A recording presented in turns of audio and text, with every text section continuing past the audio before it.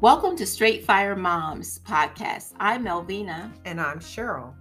And we are reaching out to single moms simply as a supportive means to your parenting process. So today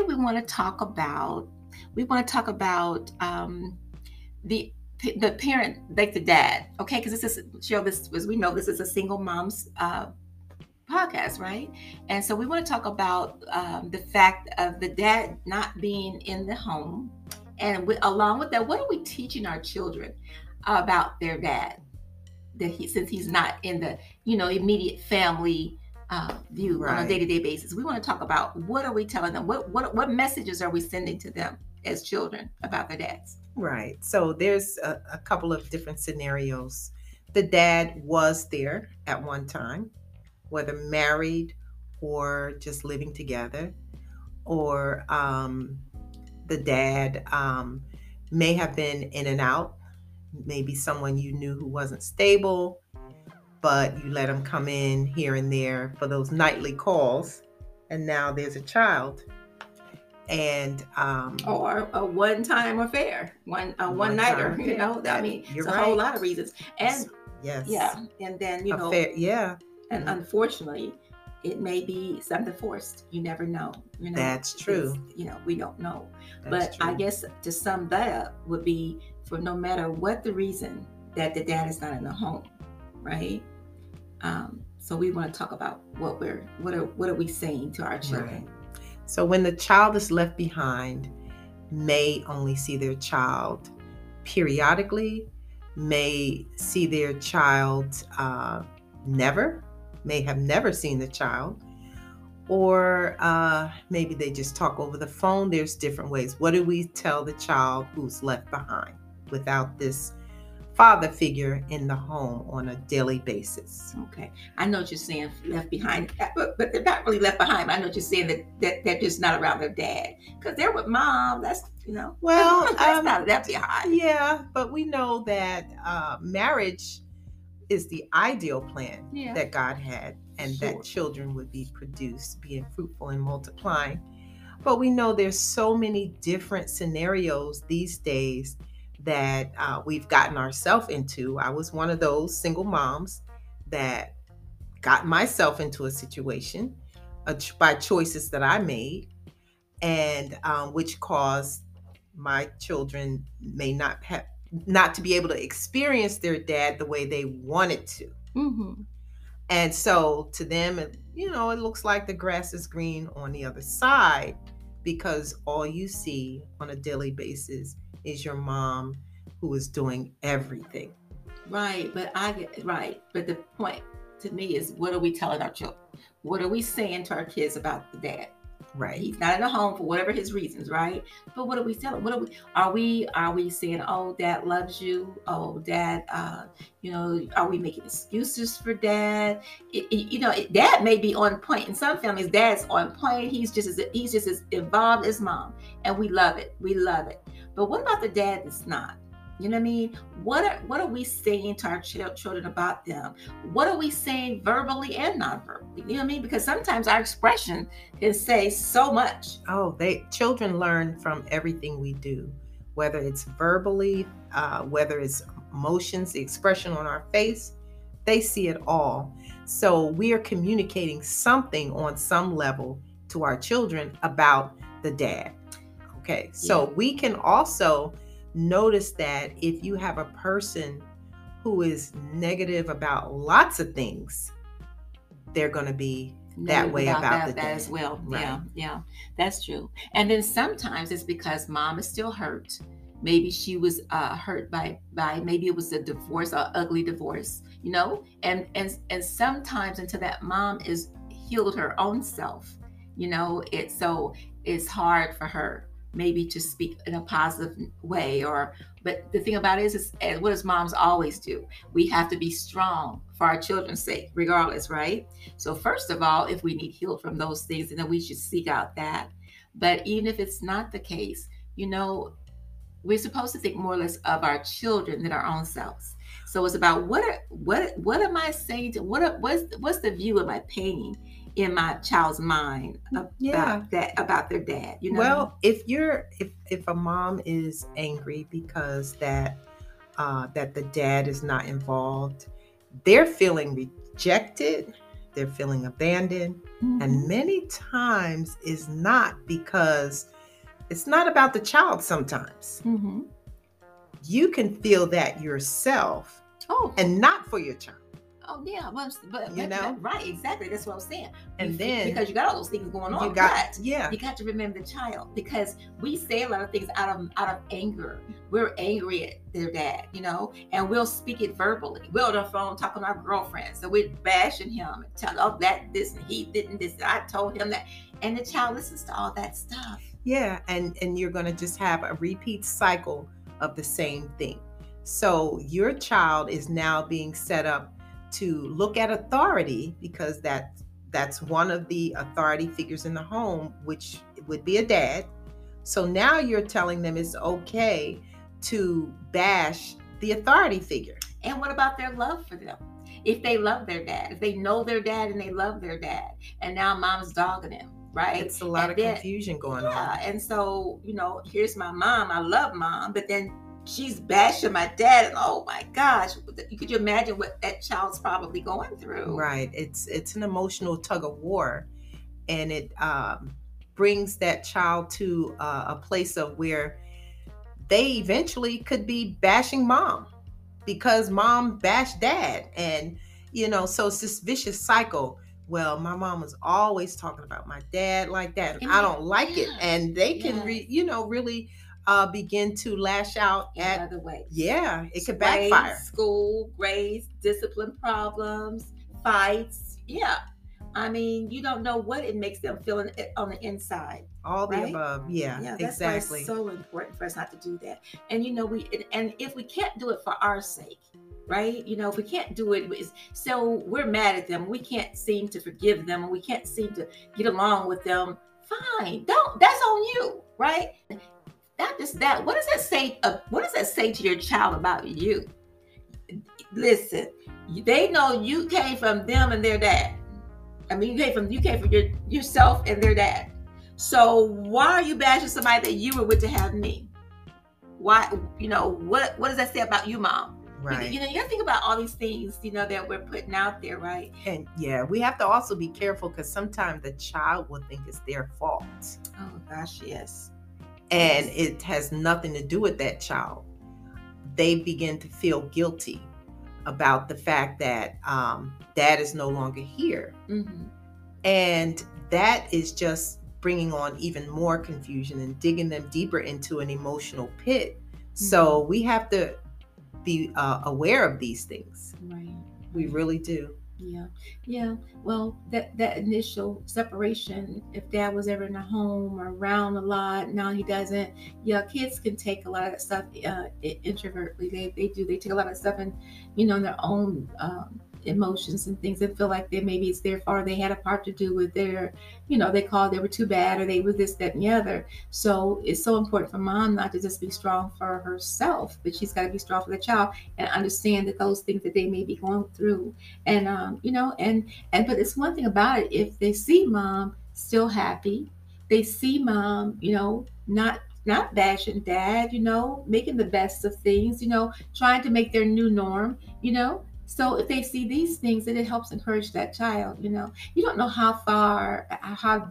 what depth this goes for the child already without all the bashing. And I think about the ideal of how moms could say, you get on my nerves, you're just like your daddy, or you look just like your father. You know, I hate those things. I hate that when women say that, because it's not their fault how they look. If they look like they got genes, they're supposed, you know what I mean? They're supposed to, so I hate that. But, you know, that just goes to show how selfish that we can be. And even the fact that, you know, the thing about it is even if we've done that, and we hear this, it's like, whoa, that's me, right? What we need to do with whatever we can do to change those things, you know, change those things and give it a new narrative in your home. Right. So, you know, I'm not saying that you have to put your dad on a pedestal because that's your child's father, especially if he don't deserve that, right? but But what I am saying is that give the dad the respect in front of their children, right? Yeah, give them that respect because that's a part of them. No matter what you feel about them, no matter what what you're going through about them, that's still that child's parent, and they want to have a good view of their parent. Of course they do. Right. They don't want to think bad. You don't know the child's already struggling with that. You left me. You left us. You make the child maybe feeling that already. Right. And then you kicking the dad, when he's not even there. Yeah. It makes it even worse. Yeah, and I think it's important for children to be able to express what they're feeling. Yeah. You are going through all these emotions, and guess what? So are your kids. Mm-hmm. They're having these feelings and they're bottling them up because they hear the bashing going on. So they don't want to say anything because they see how angry mom is. Mm-hmm. They don't want to say anything because, oh goodness, if she's saying that to them, if I feel this way about dad they'll leaving, get in trouble. Then yeah, they'll be in trouble somehow. Yeah. I won't have an opportunity to share what I think. And so mothers, it's important for mothers to be as transparent as possible during this time. Mm-hmm. Because without the blame game. Without the you blame. You can't leave the blame out of it. You've got to decide that I had a responsibility in this too. Ownership. Exactly. Just take your ownership. Maybe I made the wrong choice. There's something that you can go back to that will pinpoint that moment when you knew that, something's not right here. Or things just happen in life. They do. Because you got to remember they're children. And children, you have to, there's a certain, like you said, you should be as transparent as possible, but you also have to remember they're children. They can't handle everything yet that we could handle, right? So, there's a way to let your children know that something just no longer was working right for us, right? It's a us thing, versus, he this and he that, he did this, he did. No, that's not the right way. So you're right. Transparency, but show ownership, because Absolutely. It goes a whole lot farther. It'd be a whole lot more effective. Right. And then your sons are not the man in the house. They are not. I've heard women say that. I really hate that. Well, your dad's not here now. I guess you got to be the man in the house. They do not. They're children. No, they need to be able to grow and develop as a child would, and not all of a sudden be considered that adult role, taking that person's place. Right. And this is the thing. You say, now, first of all, we understand that the child can't do that anyway, but you don't put that in a child's mind, but because a child's going to take it. And they're going to literally feel like someone responsible for mom now. Yes. It's I got to help mom. Yes. I got to be responsible. And that's not fair to that child. Right. It's not. And then the other thing we can't do as moms in situations like that is we can't turn around and use that child for our own emotional cushion. Right. Because what happens is a mom uses the child at that point for their emotional feelings, it's like for sympathy. Dad left us. Well, dad didn't do what he said, and he's not helping us, and he's not this, and he's that. No. Why put that burden? That's a weight. Don't put that weight on your child. Yeah. You seek out your own help. Pray, ask God, seek out counseling, whatever you need to do for things like that. But you don't put all that weight and that responsibility on your children. Right. A child is definitely not ready to take on a role that requires for them to make adult decisions. Working, bringing money home, checking to see if the bills are being paid. Whatever the case may be, the children need to just continue to grow in their own circles with children their age. Get out there and experience a social life.